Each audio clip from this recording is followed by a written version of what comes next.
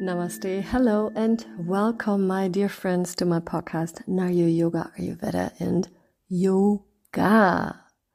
We are in the middle of a 5-step program for better sleep that actually just started last week. And today we really are getting started with the program, especially with step number 1. That step is find out your dosha and your dosha imbalance. So identifying your inherent dosha, your prakruti, or your Ayurvedic mind body type is key and always the first thing to find out before we do anything in Ayurveda.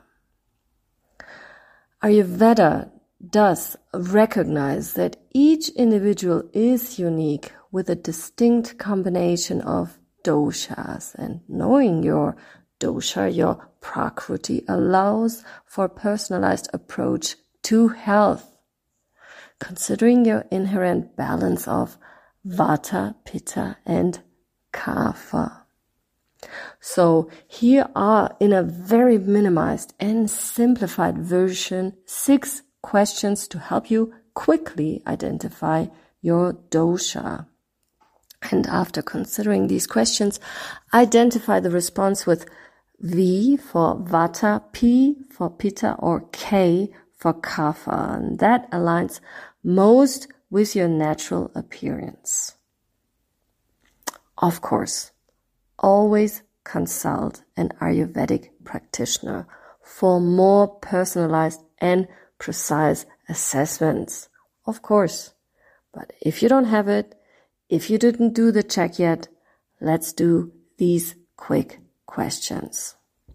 So, number 1, how would you describe your eyes?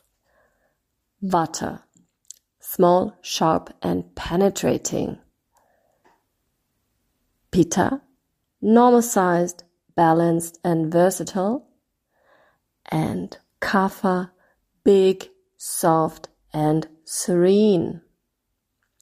Question number 2. What is your natural body shape, or how are you built? Vata, I'm slender with a tendency to lose weight easily. Pitta, I have a medium build body and can gain or lose weight without much difficulty. Or Kapha, I have a sturdy or curvy built figure and find it easy to gain weight. Question number 3. How is your digestion generally? Vata, irregular digestion with occasional constipation. Pitta, strong digestion, prone to heartburn or acidity. And Kapha, slow digestion, often accompanied with bloating or gas. Question number 4. What is the general glow or radiance of your skin?